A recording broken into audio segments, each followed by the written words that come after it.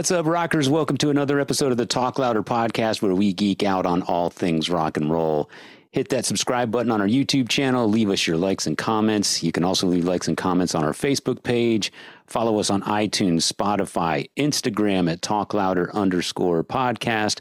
And of course, our website, talklouderpodcast.com, where you'll find links to our merch and all of our previous episodes. I'm Metal Dave Glessner, along with my co-host Jason McMaster. And if we seem a little giddy, I think we have a good reason for that. We have Neal Smith from the original Alice Cooper band on the Talk Louder podcast, the drummer on all those great classic hits: School's Out, Is It My Body, Under My Wheels, No More Mr. Nice Guy, $1 Billion Babies. I mean, it goes on and on. Desperado. I mean, wow. 18. Yeah, 18. I see he's got so many. I missed the biggest one of all. But yeah, the drummer that played on all those songs that you still hear on the radio today, a band that set the tone and probably the benchmark by which all other cool bands are going to be measured. Not only were they a great sounding band, they were a great looking band. They just reeked of attitude and swagger. And just an honor to have him on the show today, because he obviously is a huge influence on myself and Jason, and hopefully any other self-respecting rock and roll fan out there. What'd you think, man? He was great. Neal Smith of the Alice Cooper group was just on our show. Crazy. Yeah, of course we're giddy. Of course we're strange feeling right now. That was amazing. And you know what? He was like regular dude. Yeah, very cool. Very down to earth. So many great stories. Love it. We couldn't not talk about Alice Cooper, of course, and we give you all kinds of great questions and answers related to that subject. But one of the reasons he's here today is he's got a new album out called Killsmith Goes West. And Neal has been doing these Killsmith records for a number of years now. This is either the fourth or fifth. Fourth.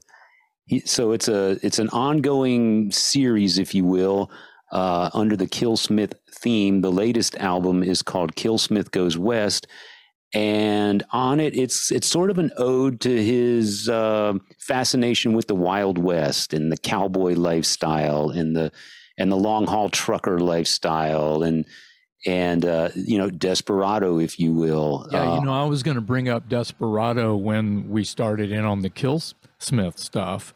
Yeah, because it fits that whole thing. So that's happening throughout the Alice years as well, I think. So yeah, I didn't really think about it, but if you do, there is some of that Wild West. I think with Alice, the horror theme is so in your face that you kind of forget some of the more subtle influences. And a song like Desperado, of course, is the whole, as you like to say, lonesome cowboy thing. Yep. And this new album, Killsmith Goes West, is a lot of that.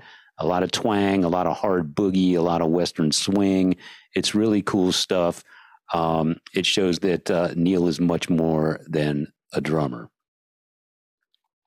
Yeah, we didn't even get into all of the instruments that he plays, but he's playing guitar. He's probably playing bass. He did mention some of the players that he had on his records. I don't recall their names. Sorry about that. But you can get the Killsmith records from Neal's website. Do you have that? Right. Dave? Yeah, nealsmithrocks.com. And it's Neal with an A, we should point out. Neal. Neal Smith it's just Rocks. when I was setting up the folders to record this episode, I didn't even flinch. I spelled Neal Smith, Neal. I spelled it that. And I had to wait a minute. So I checked myself, right? And I just leaned back and I went, I know that I'm right because I have read the liner notes for all of those Alice records since birth. Right, exactly. So I know how to spell Neal Smith's fucking name. Right. It's right. not to be confused with other drummers named Neal. Right. There are other drummers I know how to spell those too. I didn't know there was other drummers named Neal. Neil but I Peart. digress. Neil Peart, of course. Yeah, I know I'm yeah. being It was stupid. silly. You're being silly, Dave. Yeah. See, I told you we were giddy today. Yeah, Neal Smith, what a treat. What a really cool guy, man. He was so gracious with his time and so willing to talk and answer questions. I And have a question for you. yeah, I have a question for you. So yes. were you, and I think inquiring minds, listeners and watchers of the Talk Louder podcast would even like to know, because, how did you, I know how you reacted. Tell us how you reacted when I sort of like told you, hey, I think we're having Neal Smith from Alice Cooper Group on our show. What was your reaction? I think the first word was holy, and then I'll let you guess the second Yeah. word. Well, yeah. What Yeah. about what kind of what do we owe Mr. Paul Unger? Yes, we should put that check in the mail. Paul Unger is responsible for hooking us up with Neal Smith. If we're giving credit where credit is due, and we should. So this is a thing where Paul Unger is an old friend of mine, and now yours, Dave, and he's actually been a guest on our show. He has his own podcast. He put it this way: it's much like Metal Dave here. If Paul Unger and Metal Dave or Metal Dave are a fan of your band, you are a lucky band. Because Paul and Dave, we won't shut up about you. The kind of people that will roll down the window in the car and at midnight yell with the music cranked up all the way, yell, "Hey, y'all need to check these fucking guys out." You wear it on your sleeve and you tell people about it. Yeah. Until they finally listen, and if they like it, you win. It's like a one-man street team, and Paul Unger is kind of like that. So I get a message. It was probably an email from Paul saying, "Hey, do you want Neal Smith on the Talk Louder podcast?"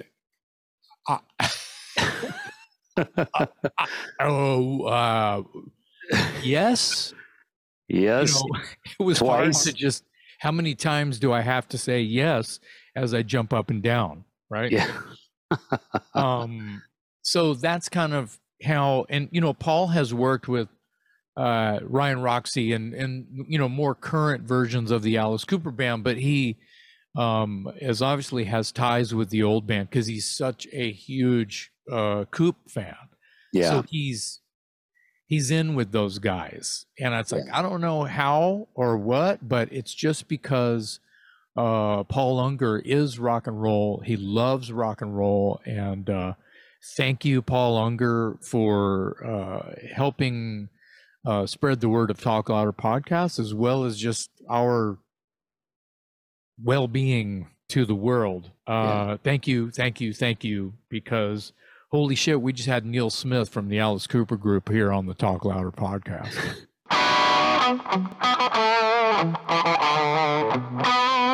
Thanks for joining us, Neal. Where are you currently sitting? We're in my Connecticut home, in Connecticut here. Okay, yeah. When you said in your email that you were Eastern time, I thought, wait a minute, I thought he was in Arizona. Well, I am the first part of the year, and then most of the year I'm in Connecticut. In the summer I'm in Finland, so I'm all over the place. Oh, right. Wow. Nice. All right. Nice. You kind of go wherever the weather's good then. I try to do that. I saw when I was a kid in high school, I was a big surf fan, and and of course then the English invasion happened, the British invasion. But there was a great movie. It's called The Endless Summer, and the surfers went all around the world all the time to try to keep it summer so they could surf. And I thought, well, that was a pretty good motto. And then later on, the older I got and lived in Arizona, I lived in Connecticut here. The storms in 2013, 14, and 15 were just terrible in the wintertime. And so that's time to think about spending more time out in Arizona, my old hangout. So Sure. Yeah. Got a place there for the winter, and that's where we go for the first part of the year. And usually it's great, a little colder. But well, you guys experience too, a little colder than normal in Texas there too. Yeah, the past couple of winters have been quite strange. Yeah. We Yeah, haven't to say seen the anything least. like that in my lifetime, I don't think. I mean, we've had some crazy cold weather in Texas. And, then this time of year rolls around and we're in for a heat wave that'll last about 8 months. Yeah. We try not to complain too much. Yeah, I hear you. I hear you. 150 days of 100 degrees. Yeah. That even sounds worse than Phoenix, but Phoenix is pretty bad though. Yeah. Yeah. Well, it's a cliche around here, and it might be in Phoenix as well, but it's the humidity that kills you in Texas. The heat in Phoenix, I think, is drier, but you step outside in Texas and it can be 92, 95 degrees, but it feels like you just walked into a furnace. Well, it's the same thing in Connecticut here. By the time it gets into the 90s, I wish I can play golf in the 90s and the hundreds in Arizona, but once it hits 90 degrees in Connecticut, there's no way I can play 18 holes of golf. Wow. Speaking of golf, who's the better golfer, you or Alice? Alice is pretty damn good. I've had my moments. I've had 2 hole-in-ones since he got me hooked on the game in the early 90s. I was a late bloomer. He started pretty early, back in the 70s.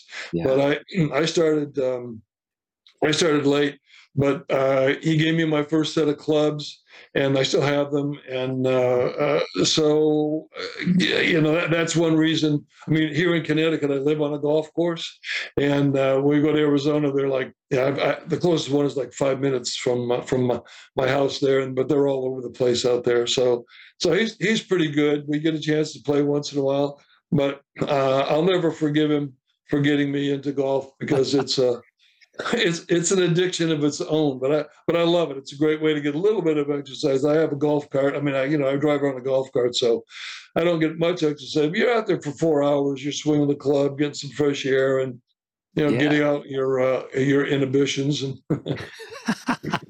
and it's expensive from what I understand. Not that I would know, but yeah, it can get expensive. You can spend a lot of money on golf. I mean, luckily, Alice gives me a lot of clubs. I have friends that give me clubs, but still, I have a house all winter long. Basically, it's to play golf and hang out with Mike Bruce and Alice in Arizona. So, Right. it can get expensive, but you have to have the time to do it too. A lot of people that would love to play, it takes 4 hours out of the day. For me, I'm not. Alice gets up crack of dawn and plays. He'll play 9, 18 holes, but I've done it with him a couple of times. Not for me. I'm not a morning person. Yeah. And never really have been. Kind of, that was the way it was back in the day with the band. But now I'm 11:30 is a good time to tee off, and then you have the rest of the day. Have a couple of beers and have dinner. So that's a good day. That sounds like a little more rock and roll to me than that getting up early. Alice, what are you doing to me? How many times have you said that in your lifetime? Alice, what are you doing to me? Yeah. He's probably said that more about me than I've said it about him. So. Oh, shit. I was pretty much a big pain in the ass, but well, let me get this out of the way. I mean, we're both big fans, and big. Your drumming kind of, in my opinion, set a bar for a lot of, not just still to this day, but at the time, set the bar pretty high for. Let me move forward. I mean, I love what you do. We love what you do. Let me just move out of that fanboy thing for a second and say, do you think that early Alice stuff, and I'm talking probably even Easy Action and Pretties for You, that early, like your first jump, was maybe considered, whether it had to do with maybe Frank Zappa, was there with you guys, and being an influencer or not, do you feel like it was maybe progressive rock on top of your show? It was very progressive. Nobody was doing what we were doing at the time, and we were inspired by electronic music, even more than Pink Floyd. Being inspired by them. I mean, we're very aware of them, and we liked Pink Floyd. But I mean, there was our biggest early influences were the bands that, Alice, before I, joined the band and we changed the name to Alice Cooper when it was the Spiders Into the Nest. I mean, they're very much into the English sound. I mean, there was not too many people know that, but back in the early to mid '60s, the Phoenix area was a testing ground for a lot of the English music that was coming over. So we were aware of a lot of the bands that never made it, but they were great bands, but they just didn't become like the Beatles, the Stones, or the Yardbirds, or the Who. So we got bombarded by all that great music, and some of it was pretty avant-garde. Even Jeff Lynne's early band, The Move, with A Night of Fear. I mean, that was a great song. We were very aware of it, and we've talked about that song and that band, The Move. Other places in the country, they have no idea who they are. Yeah. So I mean, that's just a prime example of what I'm talking about. But so we were always on top of that, the theatrics and trying to do something different. But we did the same thing with the music. When I met the guys and got to be good friends with them in 66 to 67, we went to Glendale Community College in the Phoenix area. I was in a band called the Holy Grail. We were like from Tempe, like the ASU town, but we were more like a San Francisco band, and so we went to Frisco. We played, we were playing Paul Butterfield Blues Band. We actually played a couple of Frank Zappa songs too, the Mothers, Help I'm a Rock. We played that song, and so I wasn't a big fan of Frank's. I mean, I was so into Jimi Hendrix, so into Jeff Beck, so into Pete Townsend, and I knew that Frank Zappa was an amazing guitar player, an amazing arranger, arranger in his music. So respected that, but we were just, five crazy kids from Phoenix, and drink a little beer, smoke a little pot, and try to come up with some crazy. And Glenn was a very innovative guitar player. Yes, I mean, he was like myself. He started playing at an earlier age, and so did I. And we're both from Akron, Ohio. So when we started writing the songs, and I always say that Pretty's Few and Easy Accent were really Naz songs. Love It to Death. Finally, we found our own niche. We found our own producer, and that was really Alice Cooper. But the early, to say it's progressive, having songs that are like 30 seconds, a minute and a half, 2 minutes long, just to make a statement. It was more like an art form. We all majored in art when we were in school. And I think we took that into the music, not only on stage, but also in the arrangements. Just try to do something completely different that nobody ever heard. We had a feeling deep inside of us, said, man, when the Beatles hear Pretty's for You, they're going to get it. They're going to really understand us, and it's going to be a million seller. So, everybody says, well, how did you feel when you finally became stars? We thought we were stars the minute we recorded with Frank. And Frank didn't really influence our music too much because we recorded Pretty's Few exactly like we wrote it. There was not one bit of arrangement help. So his Love It to Death, Bob Ezrin came in and he helped us. Jack Richardson came in from Nimbus 9, helped us with arrangements. But Frank just let it rip. Whatever you guys are doing, man, when they're recording. Was Frank's involvement more managerial, like introductions, like, hey, y'all should record these guys, or hey, these guys are my friends, or what was it that Frank introduced? No, he was really, he was the, technically the producer of the first album. Okay, right. But between him, he wasn't feeling well. I don't know if he had the flu or if he had a cold.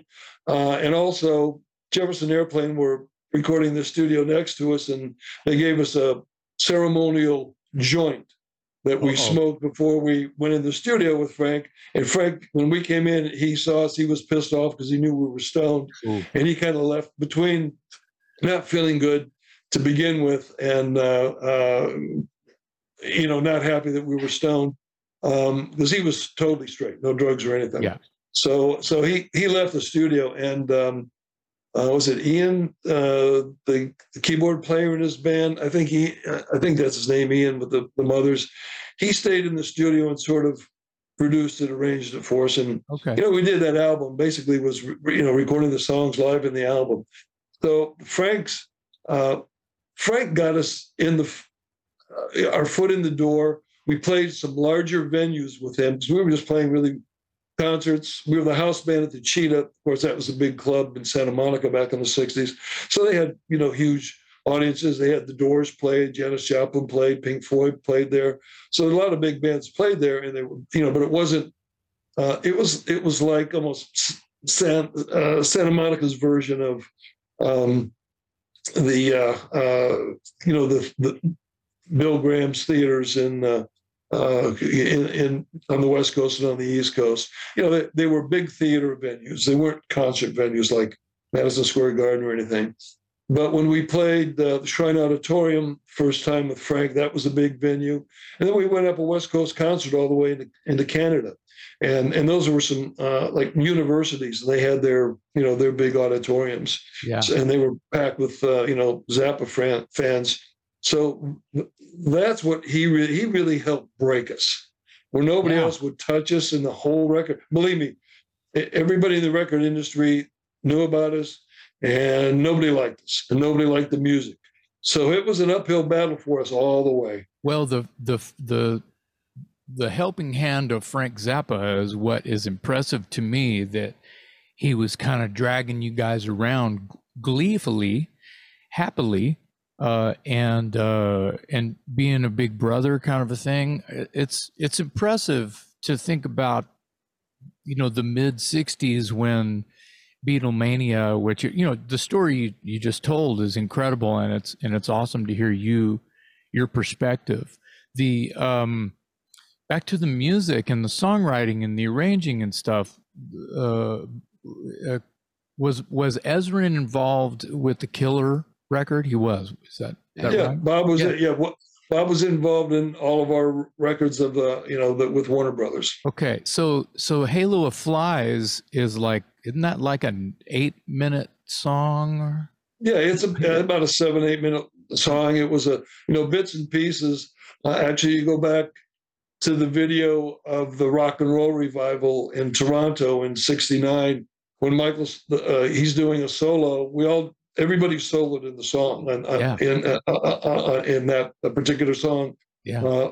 That wasn't Halo of Flies. That was a song that we called Animal Pajamas, which was a spin-off of Lay Down and Die Goodbye off the Easy Action album, which was just that was a big, 10, 11, 12-minute jam freak out on stage.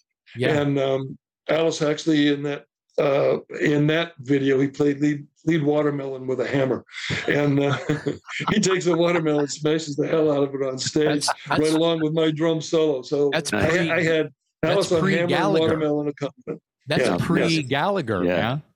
So awesome. We're kind of jumping all around here, and I appreciate you indulging us on the Alice Cooper stuff, because I'd love to go back to it.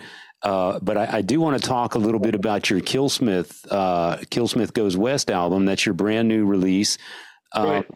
And if I'm not mistaken, it's like the 4th or 5th Killsmith album. It's a 4th. Okay, so tell us real quick, what is the character or the theme of Killsmith that continues through the last four albums now? Well, Killsmith was when we were in Detroit and in Pontiac, and that's when we got together with Bob Ezrin in 1970, and we started recording Love It to Death. That was released in 71, and later in 71, Killer, what we just talked about, was released. But when we were literally on the road all of 1969 and half of 1970 before we settled down in the Detroit area. And heavy metal was not a term then. And we used to call, and hard rock, the music was starting to get even, definitely harder than hard rock like the Stones or Jimi Hendrix or the Who. And we called it kill rock. we called it Kill Rock. And then not only my name being Smith, but then when I came up with the project, because I wanted a real metal project, the first two Killsmith albums, Sexual Savior and Killsmith 2, they're, probably the most heavy metal sort of music I've ever played. And I played a lot of guitar on that as well and wrote the songs. So I just, fused the two, like the Kill Rock that we had then with Killsmith being like a person that created that kind of music without saying metal. So that's where the name originated from. So Killsmith is just like, it's like a blacksmith that, he makes things out of iron, and a killsmith is somebody that makes, music out of really hard rock. And so that's where the term came from, and nobody would understand what I'm talking about. But it was a term that we came up. We said, man, that's really. I mean, killer was a big term back then. Something was awesome, right. And in Detroit it was always killer, and it still is, I think, to this day in many many areas. But so I wanted to have a real. The one thing that bothered me about the Alice Cooper image over the years, and even with inducted the Hall of Fame, we lost that dangerous edge, and I am not comfortable on the other side, where it's really safe and the music is really commercial. So I always have to have that edge no matter what I do. And then the third album was Killsmith and the Green Fire Empire, which I made into like what I call the last rock opera. Still really heavy, but it told a story. And Killsmith in that instance was a person. He's like an Army veteran, but he was a special, specialist, and he was a marksman. And so, and the story is based around that. And he can be Arnold Schwarzenegger or any of the movie heroes that we've seen over the last 20, 30 years. Right. And so in this particular one, I just had, because I really started writing. Well, I mean, I've been writing. We've been, even on the Alice Cooper albums, I always had using my name on the songs as well as Michael and Dennis's. Although Michael was our major contributor, he was really the songwriter of the band. But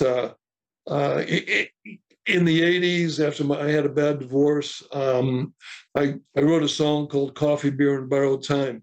And it was about, going through a divorce and, the things that someone would feel that, maybe we'll get back together, maybe we won't. And then when you finally realize it, what the hell, it's a new life, and make the most of it. And sort of a celebration of your freedom at that time. And it was called around, Coffee, Beer, and Borrowed Time, drinking, too much coffee and too much beer. And so that was the very first one. And I just shelved it.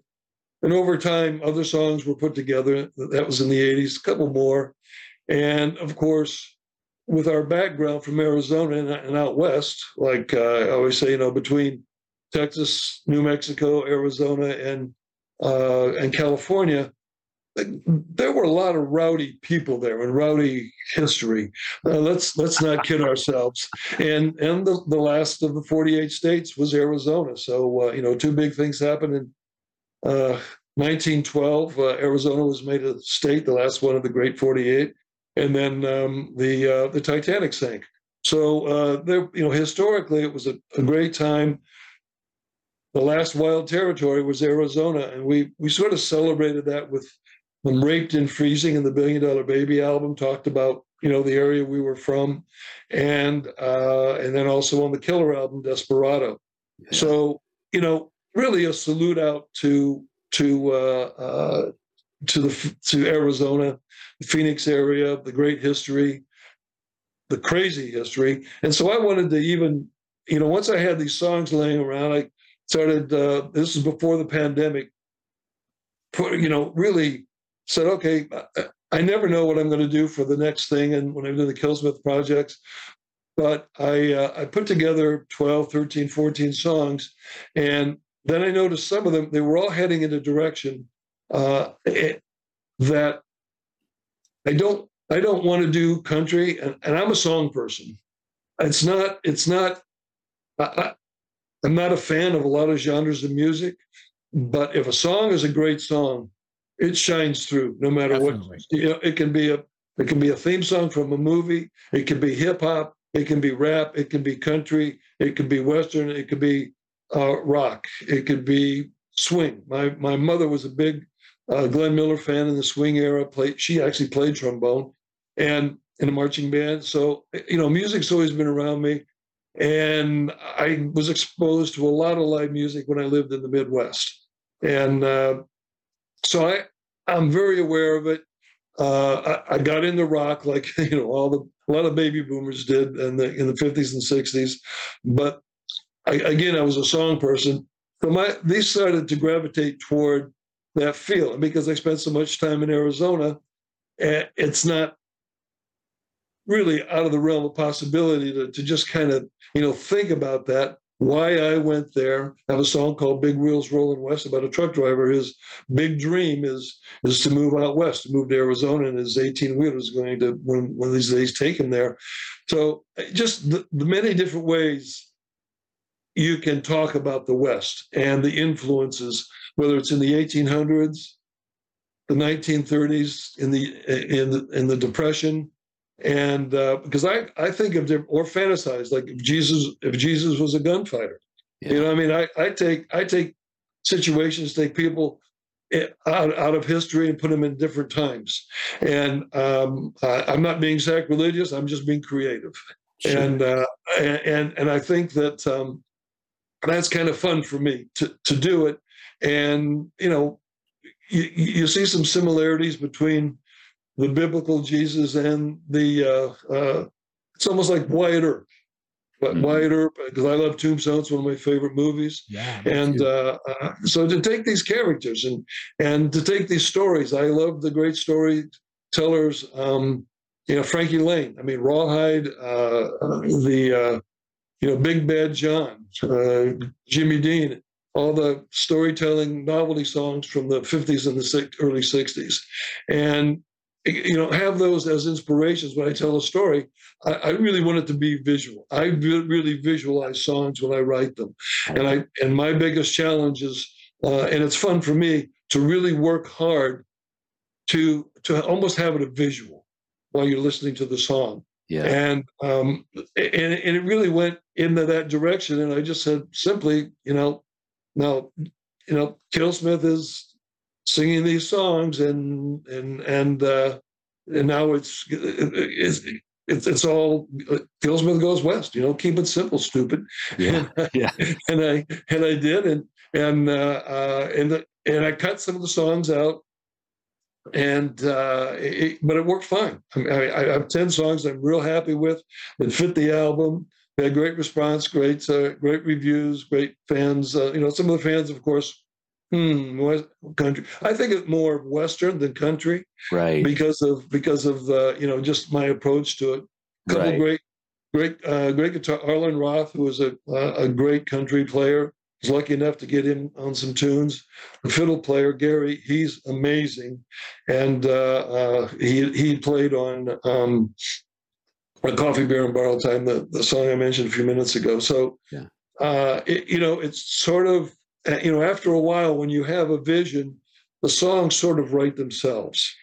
Your work is to hone them and have each one. It's like Tattooed Cowgirl, which that was a fun one to write, and another Thelma and Louise kind of character, and a real rowdy. I mean, she could be right off Yellowstone. She could be right out of the show Alice in the old days, and then Jukebox Rose is another one. She actually kills a guy in Mexico. So these characters come alive for me, and I just try to convey that through the songs.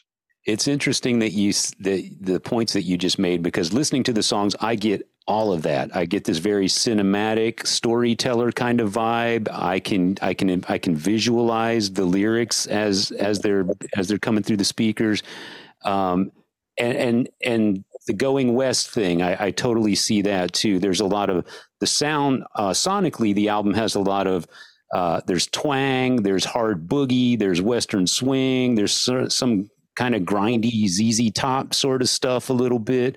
There's a lot of ZZ Top. We did the last tour in the United States, and ZZ Top opened for us on the holiday tour, the $1 Million Baby holiday tour in '73. Wow. And I went out and watched them a lot. I love that band. And I always say that if there would have been another style of music that I would have been happy in a band, it would have been ZZ Top. They're a great band. Love them. Yeah, yeah. And if Jesus was a gunfighter, it's kind of my tribute to Dusty in that. Yeah.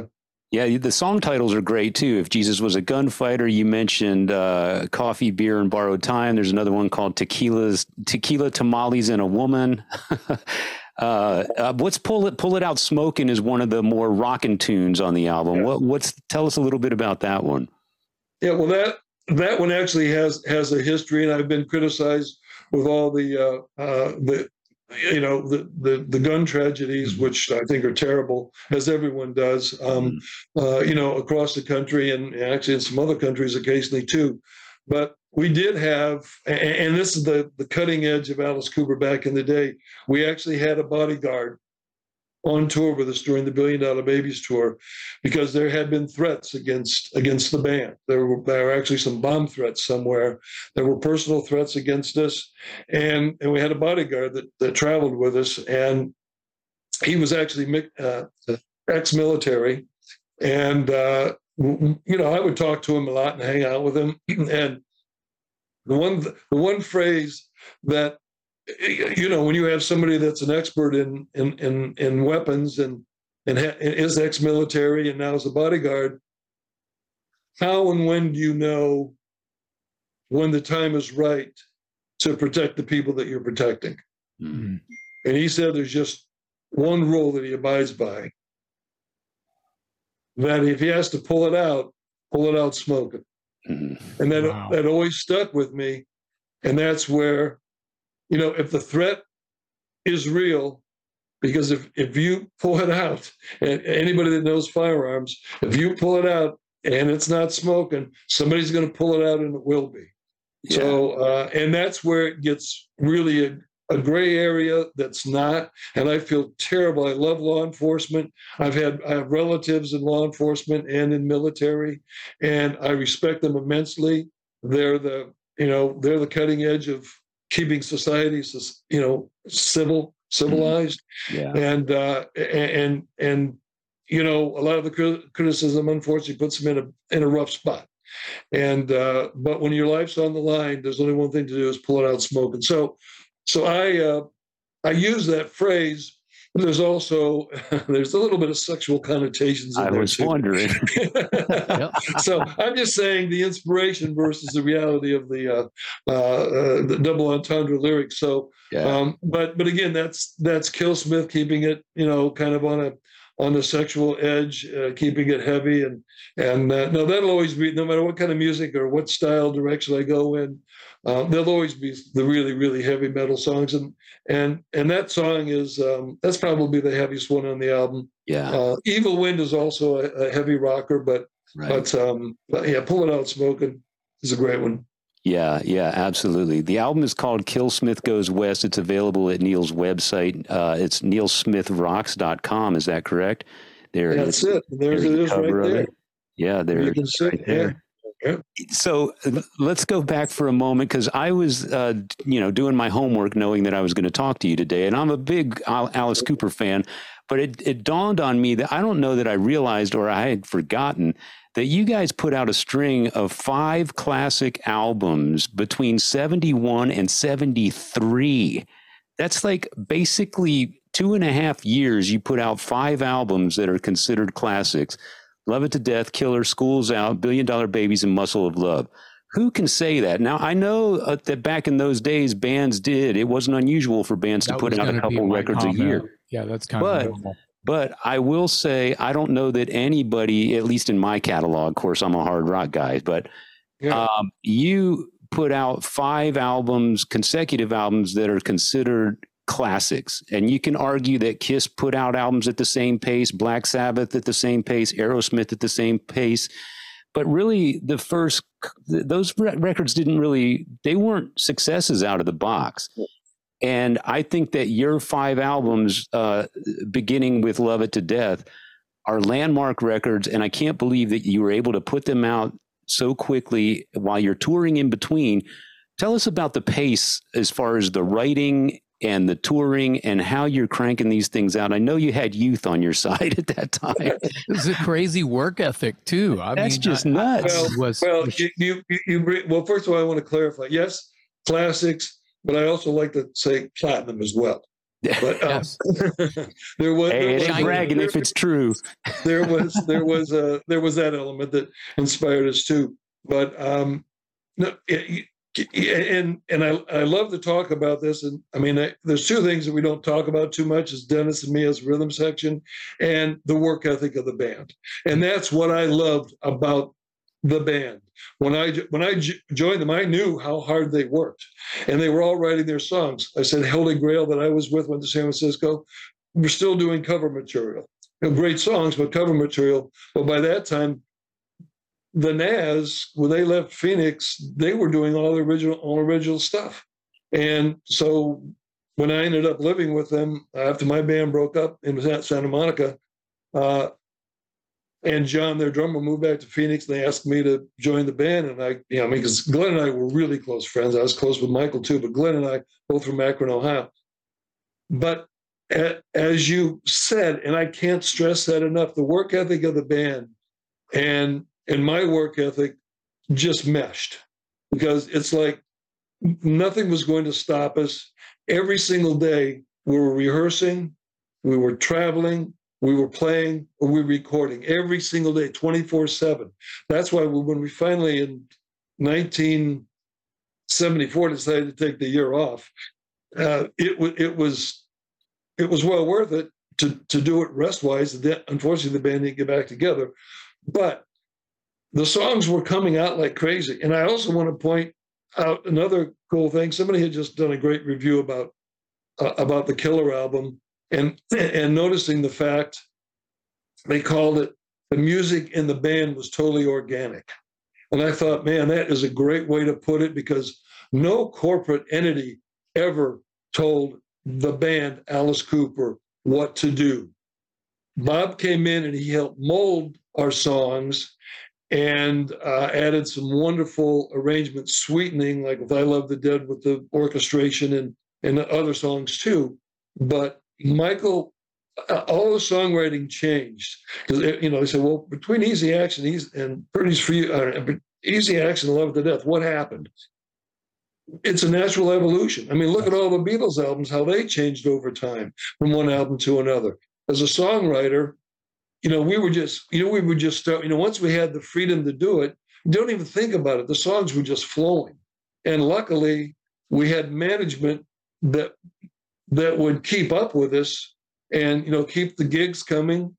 We're writing songs on the road. Under My Wheels on Killer. Was it Shep Gordon that came in at a certain time that sort of like... Yeah, Shep came in right in 68. Perfect timing. When Zappa wanted to, well, it's an accident, but it's not an accident. Zappa wanted to sign us, but we didn't want Herbie Cohen and Frank to manage the band. Herbie Cohen's Frank's manager. We knew that the one thing that in all the very successful bands coming out of England, every band, the Beatles had their manager, the Stones had their manager, Bob Dylan had their all the big bands had their own manager that they were number one with, and that's what we wanted. In the meantime, Cindy, my sister, who was Dennis Dunaway's wife, she worked at a boutique in Hollywood, and these guys from New York, these hip-looking guys, come in a couple times.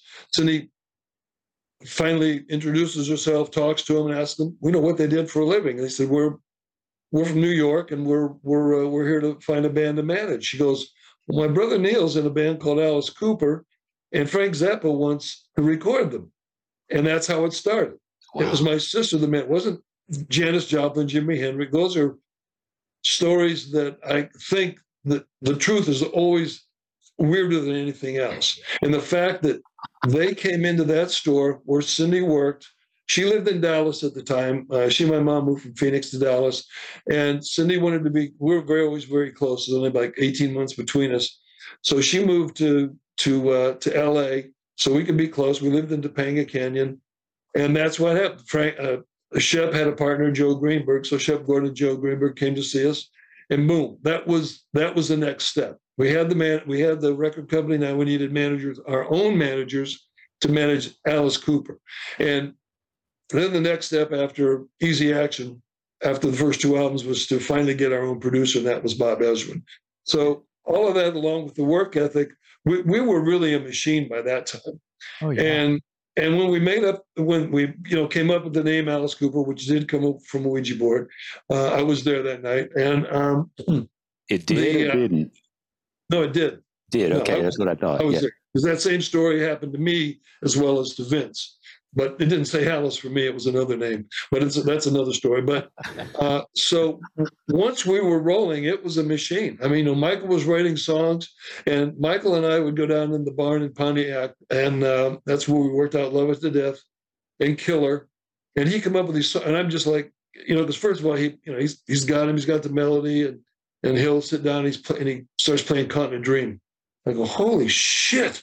This song's just got better and better. It drive me nervous. I go, this is great for flams and I mean, they just wrote themselves. It was all just happening, and Bob and Jack Richardson came in and they just tweaked everything a little bit, and then before long we were back over the studio and recording the Killer album. Wow. So and then by then we were doing well enough that we wanted to be close to Shep and Joe, our managers in New York, and we wanted to move to New York, to Westchester, but they said, no, Connecticut has no income tax. You guys are moving to Greenwich, Connecticut. So that's when we got we got it there. It was all for business, not because we wanted to come to Connecticut. But of course, now they have an income tax naturally. Wow. But at that time, they did not. That's why we ended up in Greenwich. Yeah, and there's a Killer. That's Kachina. That's my This snake. is your snake on the cover of the Killer record, correct? Kachina. Yeah. Kachina. Yeah. Tell me, did you Alice is known for bringing the snake on stage. Did you introduce the whole concept of the snake being part of the stage act? It certainly made the album cover.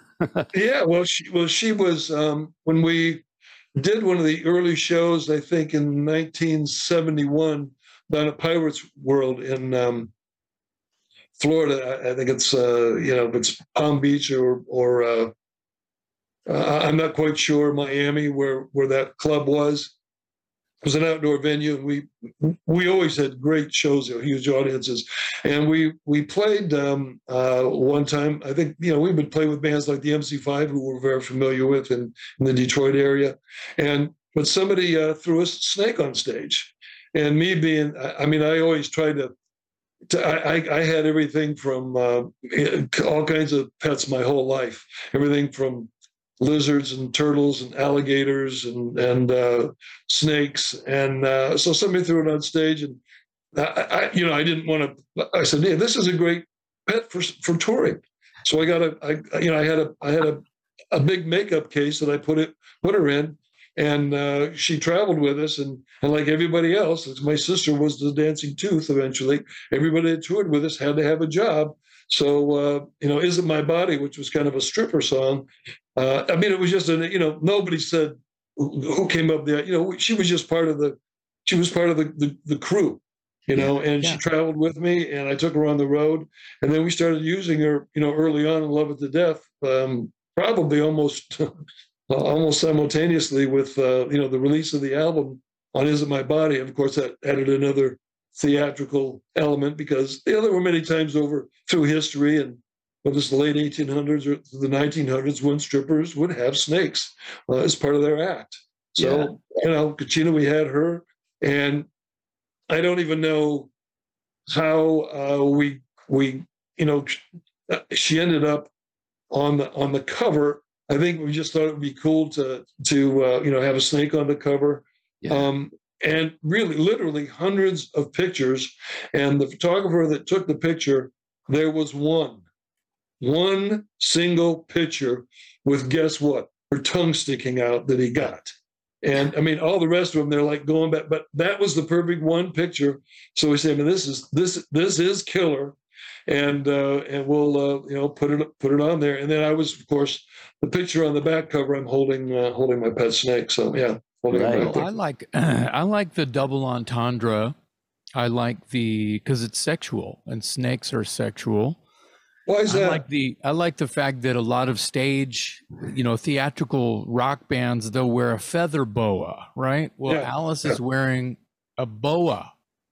Boa. It's a boa. It's not a feather boa. It's a real boa, Right. And I was the one that used to hunt the birds in the barn in Pontiac so she could eat. Oh, wow. So did you ever, I always Wrangler. ask bands that put on a theatrical show and have big production, and there is no greater theatrical band than the early Alice Cooper band. So we're talking about The Snake, which was part of the stage show, and of course the rest of the stage show is legendary with the guillotine and that sort of thing. What was the biggest mishap on stage that you remember? We call that a Spinal Tap moment. Yes, tell us. Where they had the Stonehenge come down, and it was this big. Right. But it's supposed to be 12 feet tall, not 12 inches. But we had there's probably several. I don't know how much time we have, but As much as you allow. one of the big ones was we had played. Because in our travels, especially in Canada, and they were, being art majors as we were, we would run across a lot of very artistic, people and fans, and a lot of them would come up with ideas. Well, we had this one artist from Toronto, and he had the idea of it, if we played outside, to have this really gigantic pterodactyl right behind me on the drums. And we played, I think it was at Wrigley Field, out in the baseball field. Mm-hmm. And so, basically what it was like a giant hang glider that looked like a pterodactyl. It looked like something out of one of the Jurassic Park movies, exactly what it looked like.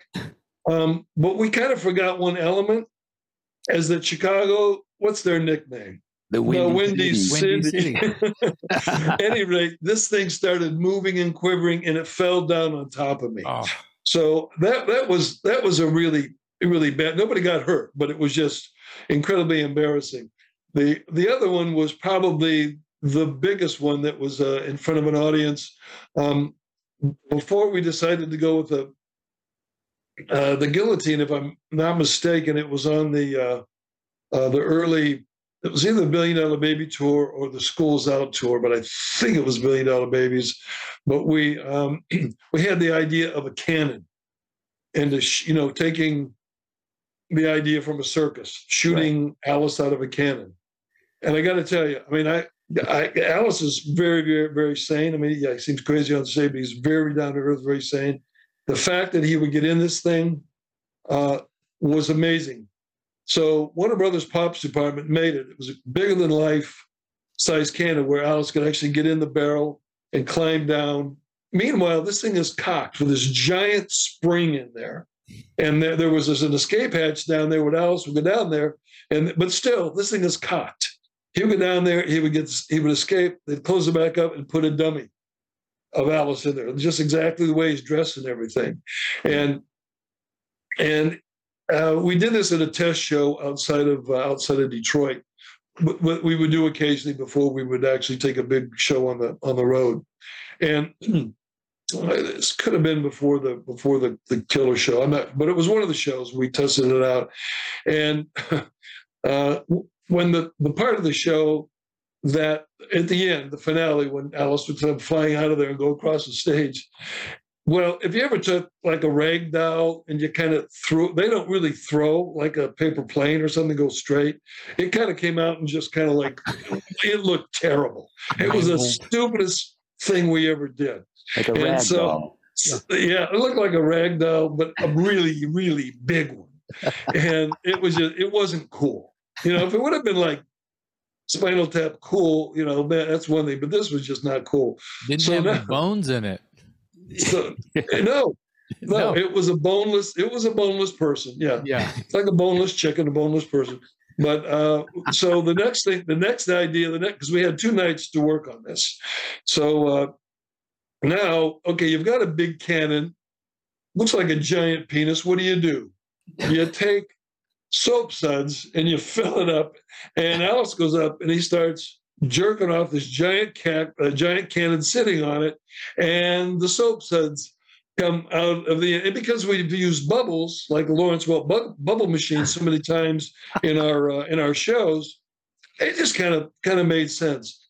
2 kind of bad things with that. When all of this soap is coming out, it's going on the stage. Oh, no. And all of a sudden, the stage becomes as slippery as ice. Yeah. So between that and it just, again, it really, there was no way to really make it work with the song, whatever we were doing.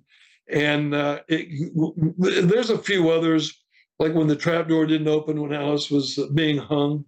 Yeah. And that was he tries to jump up and down on it to break it. And I'm going, Alice, if you can't break it, so I think it was just a premature.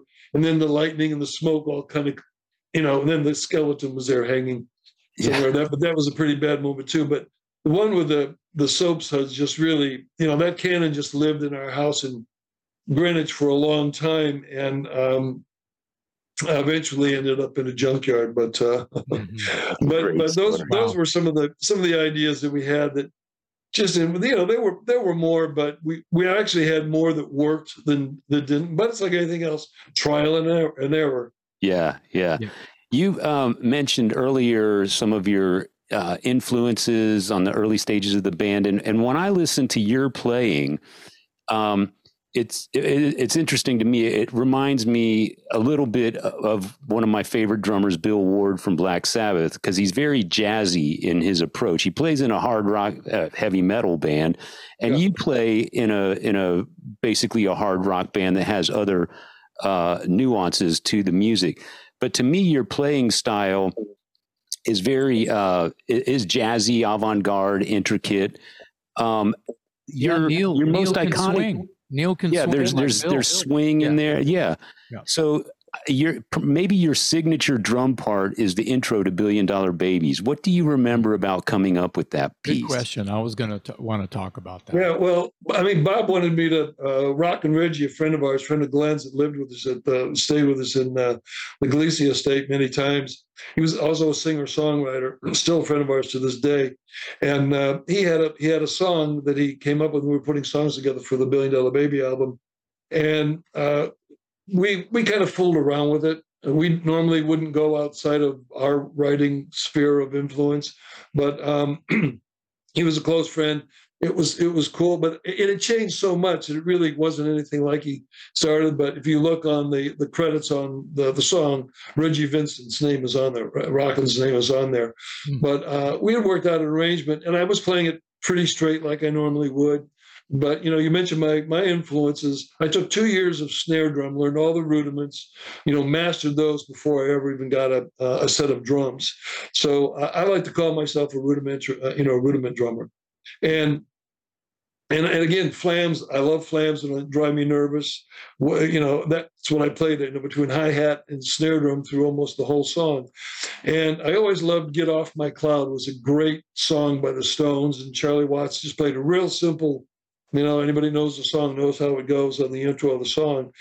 And I wanted to do something, and we hadn't really done, Black Juju, of course, that's a whole theatrical piece itself, starting off with lots of tom-toms. That's a different, that's taking you on a little bit of a musical journey.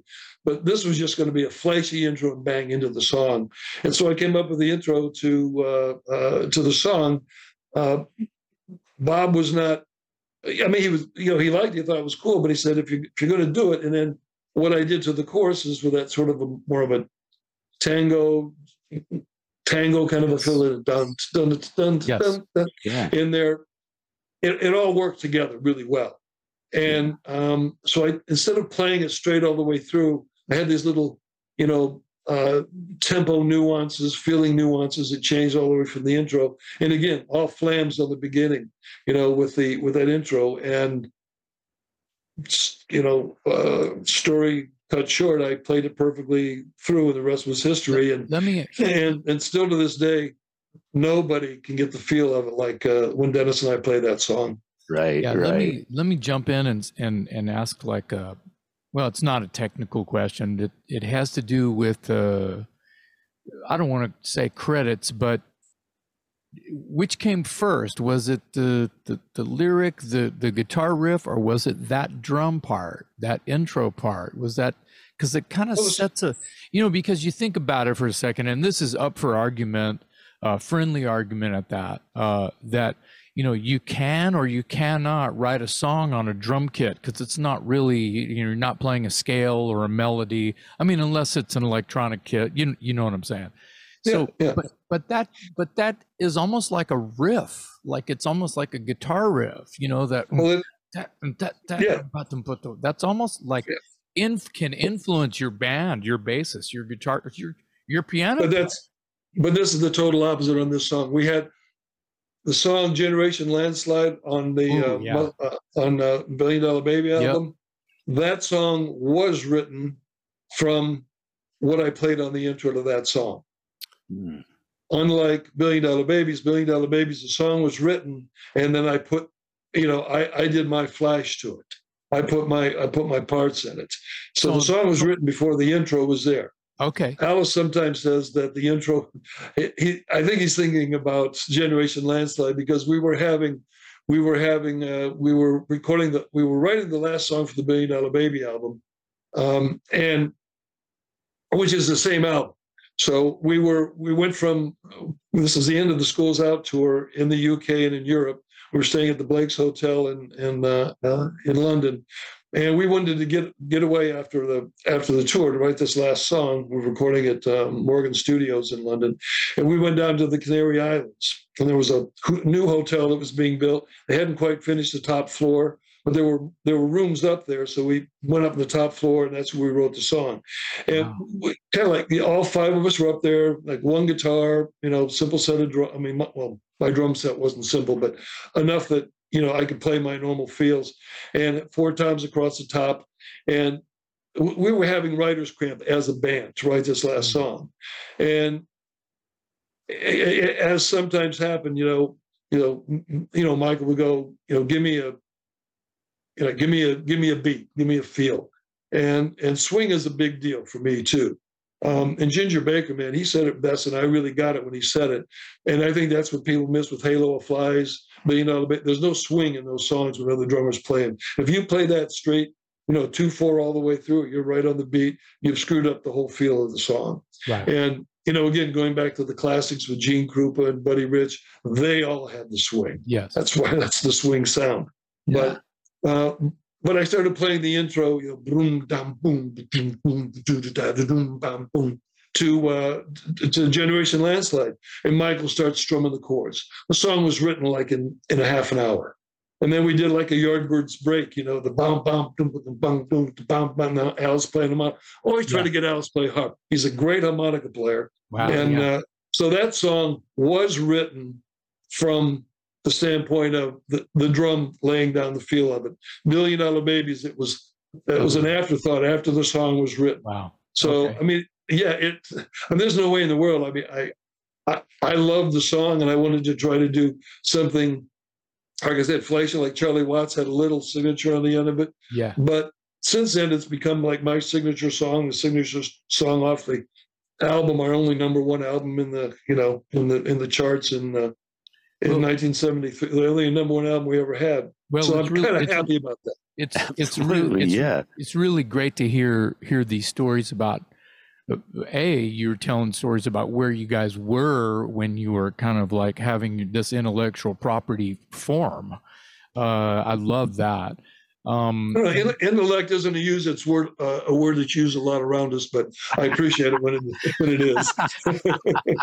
Well, see, at least you're a lot of things, but that's not usually one of them.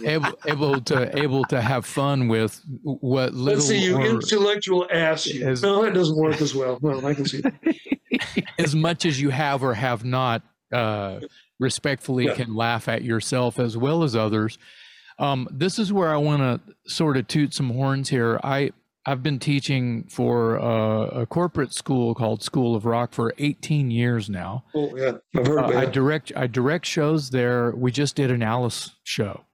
We did Babies. We did Landslide. We did Long Way to Go. We did Condon Dream. Of course, we did 18, and we did a bunch of what I just call newer Alice stuff as well. But I'm telling you, these kids really, I mean, they like Poison, and they like the late 80s Alice. They like those songs, but nobody's perfect. What are you gonna do, right?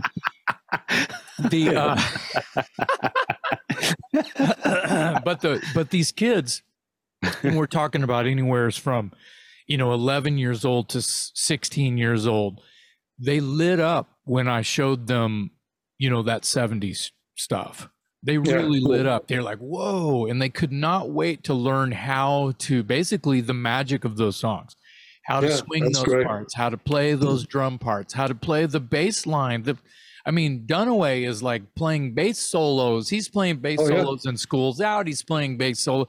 That intro for Landslide is when it's fucking amazing. Over just the sticks on the rim. Was that a rim shot you were doing just on the rims of a top? Probably just playing the rims, Yeah. They love that kind of shit and how that all builds up, and they love that harmonica, bum, bum, bum, a jun, jun, a jun, jun. That's an influence from the old Yardbird on that. Stuff, They were loving that little math problem. So these little things are influencing these literal kids that don't even have a favorite band, because the digital age has fucked that all up. They don't have a favorite record, they can't name a band. I like this one song. Who does it? They don't know the name of the art. It's terrible. But anyway, it was such a blast. Some of the kids wore the makeup and stuff, and they dressed up, and so fun. But it also is dangerous. Like on Babies, on $1 Billion Babies, the drummer, bless his heart, he was so happy that he got assigned that song because he got to overplay. Yeah. Because he's he's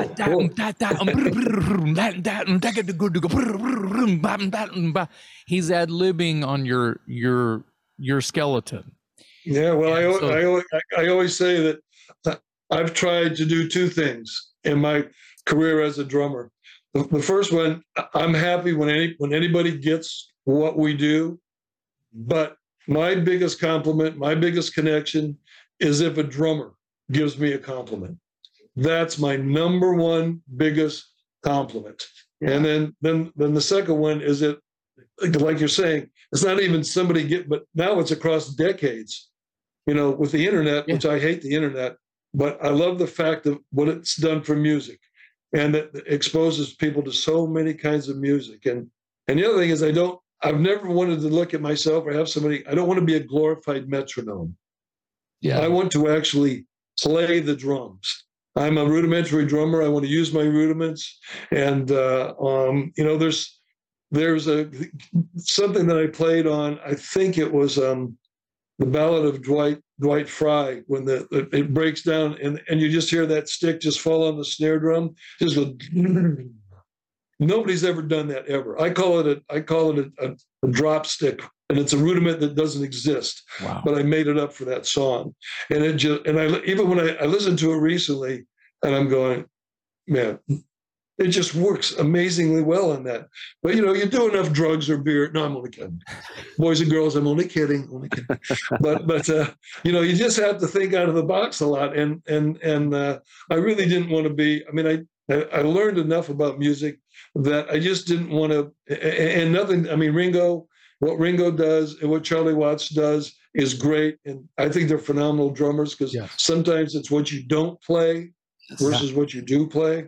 Yeah. And there's times when I have to pull back just to let the groove of the song. I still like to think of myself as a groove player. When that locks. And when Michael and Dennis and I play, there's still no 3-piece rhythm section that locks like we do. And we've done it enough even in recent years that it still gives me a thrill. And it's one of my biggest blessings in music that I've had the chance to play with these guys. Yeah. Well, Alice was very, very lucky to have you guys. What a band. What a band. You guys are a sick ass band. And you know, kind of untouchable. There's no doubt in my mind that when you guys went on stage, musicians in the crowd were probably going, "What did I just see?" Yeah. You know? Pound for pound, man for man, that was an unbeatable band. And I'll say also, besides the music, the look. I mean, look at the hair on the back of this. No, that's the best. That's one of the best pictures of the band ever. And it was the photographer that set that up. That's not only one of I remember getting this album, of course, you know, and I'm thinking, you know who the coolest looking guy on this picture is? Yeah, me. You. This guy right here. And today I'm talking to him. Look at that. That was the coolest hair band ever. We were a hair band before they existed. And also, I want to point out in that album cover, I am the one. Not only was Kachina my snake on the Killer album, but the cane is my cane. And if you see it on the front cover too, and why do I have it? Everybody by now has heard about the hunting accident where Alice accidentally shot me. No, I don't know this. No, you don't know this. Shoot yourself in the foot. So this isn't just a prop. This isn't a prop.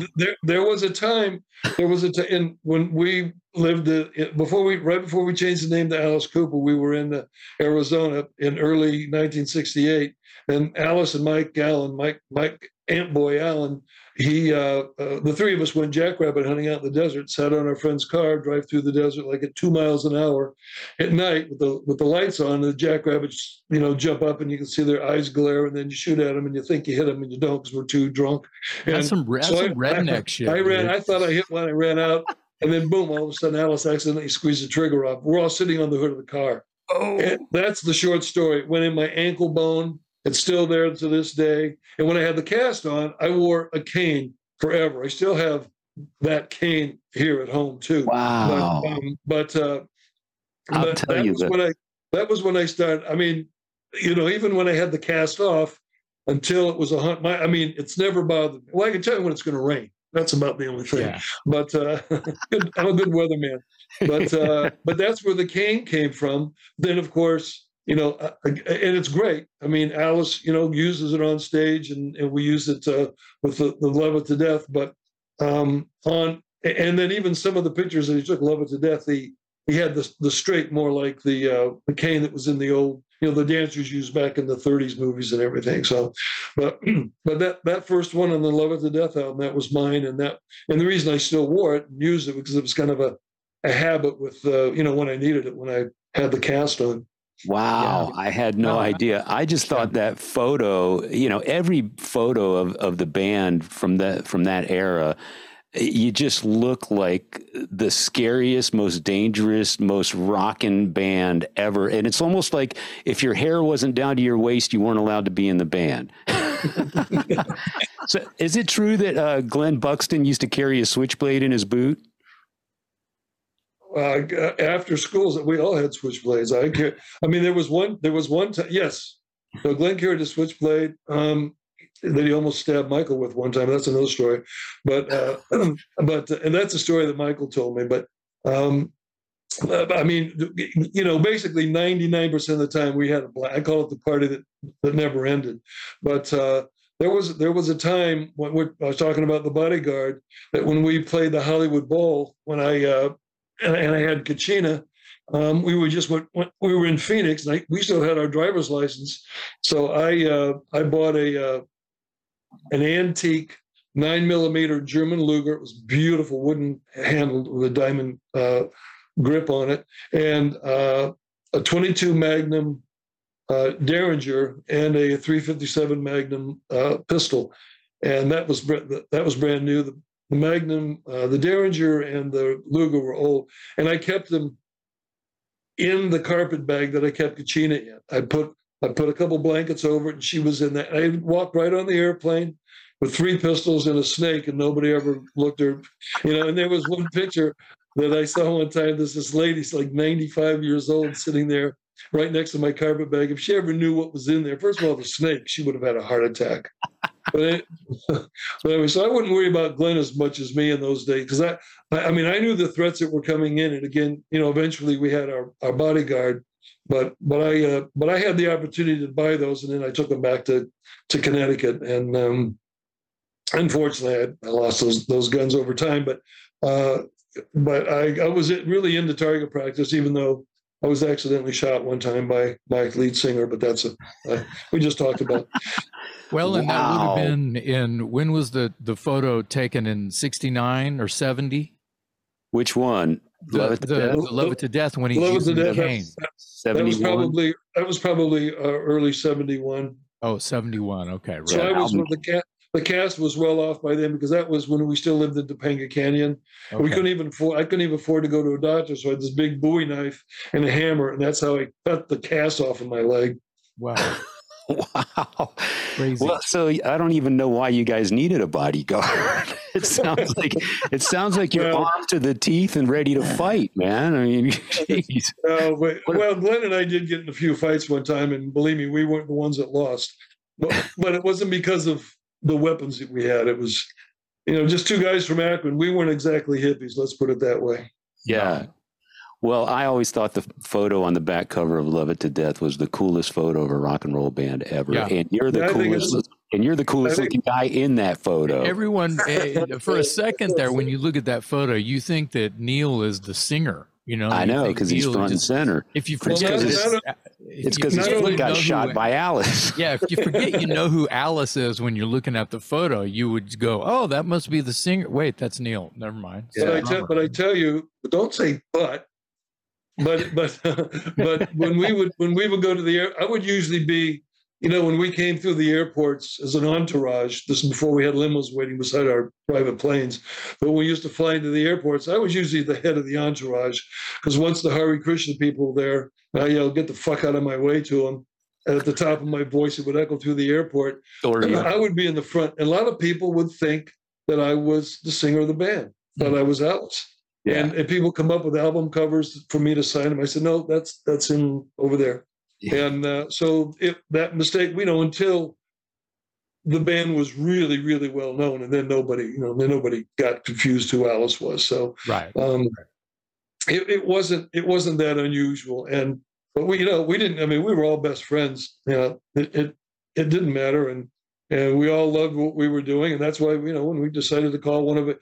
We could have decided to call Glenn Alice. Then anybody could have been Alice in the band. Right. But, it just made more sense. The lead singer was Alice. But anyway, any other questions, guys? Yeah, one last quick one, if I may. I've got a couple little things, too. Okay, I just wanted to know, after that run of classic albums, why did the band stop? Alice obviously went on with a solo career in a different band and whatnot, and I think the intention was for you guys to just take a break and come back. But what led to the falling out, and you guys never sort of? Well, I'm not going to get into that too much, but we took the year off, and everybody agreed to get back together to do the next studio album after Muscle of Love, and Michael and Dennis and I had already gotten together to do that. Glenn was a little bit incapacitated because he didn't play anything on the Muscle of Love album. And he was, even though School's Out was his album 100%, by $1 Million Babies, the only thing he did was, smash a guitar on Sick Thing. So, he was suffering his own problems with the demons of rock and roll. Unfortunately, man, I love him. He's like my brother. I still miss him to this day and always will. But we were supposed to get together to do the next album. That's where the $1 Billion Baby Band Battle Axe album came from. That was the roots of the song that we're putting together. And then Alice found success with Nightmare, and didn't want to kind of reneged on our deal. But at that point, the top of our career, I was not going to get in a lawsuit, even though it was talked about, because we all own the name. We all own the name Alice Cooper and the corporation. So, it worked out. And that's why, when we got inducted to the Hall of Fame, we all, but we had been playing together. I think our first show we did was at Alice Cooperstown in Phoenix in the late 90s when he opened his club there. And then Glenn passed away, and we had a Glenn Buxton Memorial Weekend that we did there too at Cooperstown. Mm-hmm. So, yeah, we were together, we were playing, and then 2010, Alice wanted to write some songs for the Welcome to My Nightmare album, the sequel, and we wrote 3 songs with the original band for that album. And then right after that, we were nominated for the Hall of Fame, and unbelievably, we made it on the first ballot. And so that's why we were always together. And Alice puts it perfectly. He said, in a marriage, there can be a really nasty divorce, or there can be an amicable separation. Mm-hmm. And he said, we never got a divorce. We were always friends forever. And we were just, we were too close. We went through too much. Motherfucker shot me. I'm not, you can't get much more of a blood brother than that. So, so he's like, really my, he and Glenn and I were probably eventually closest. We shared rooms together, destroyed many hotels and people's lives and dreams. But we had a great time. So hopefully that in there somewhere that answered the question. And that's why, we've had songs on the last 3 Alice albums, his solo albums. And who knows, maybe someday we'll do an album completely on our own, the original band. Happy to hear. I would love that. I just wanted to, and maybe we can end with this, and then Dave will take us out. Touching back to something that Dave did say, it was a very short time when you think about the Zappa days and the, pre-Shep kind of a thing, and you have those 2 records, and then you go all the way through Muscle of Love with that, that was a very short blast of time, like a flash, where this band of crazies who were amazing. To me, that's a compliment. Yes. It was intended as one. I wasn't even done yet, and I'm complimenting you. Amazing musicians in their own right, and can play any style, and who mesh together. And as you put, were best friends and blood brothers, and did everything together, and destroyed and created all in one dream come true, and seemingly would go together everywhere, the Canary Islands and Detroit and Topanga and the Bay Area and Phoenix again and everywhere, all together as a group, and create this flash in time that I own it all. It's in my record collection. It's part of my DNA. The first ballot, more deserving than just a Hall of Fame. I mean, it's a beautiful thing that's amazing that you guys are in there, but I say fuck a Hall of Fame. I got my own Hall of Fame, and you guys were in it the whole fucking time, is the point that I'm making. Rock fans know it's not like a board of directors where they're all looking at spreadsheets and go, well, these guys did this, and maybe we should put them. Fuck all that. Yeah. So it's just been an amazing evening talking to you today and hearing these stories. And I just want to, before Dave takes us out, thank you very much for this.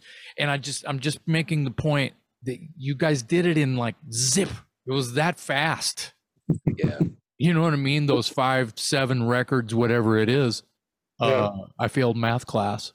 Dropped out too, just so I could play rock and roll. And thank you, Neal. Thank you so much. Well, thank you, Jason. Appreciate it, man. And it's, over the years and hearing people, the different stories and how we touch people still amazes me. And that's why when I got that Hall of Fame award, I thank the fans, because believe me, without them, we would have been nothing. And even though everybody was so down on us, all the major record companies, the organic, original Alice Cooper, the group, people got it. And what we tried to convey, there was an audience for it, and a massive audience. And we're very thankful for that. We're cocky, we're badass, but we understand where it all comes from. And I appreciate your acknowledgement of that too, Jason. It's very cool. Let me just second that, and I'll let you go, Neal. As Jason said, short amount of time, gave us a bunch of classic records that we still listen to this day. I held up a few during this conversation today. We thank you for the music, the memories, and thank you for your time today. I mean, what a pleasure. You're one of our heroes, and we're just thrilled that you were willing to be on our show today. So thank you for all that. On behalf of my co-host, Jason McMaster, I'm Metal Dave Glessner with the legendary Neal Smith on the Talk Louder podcast.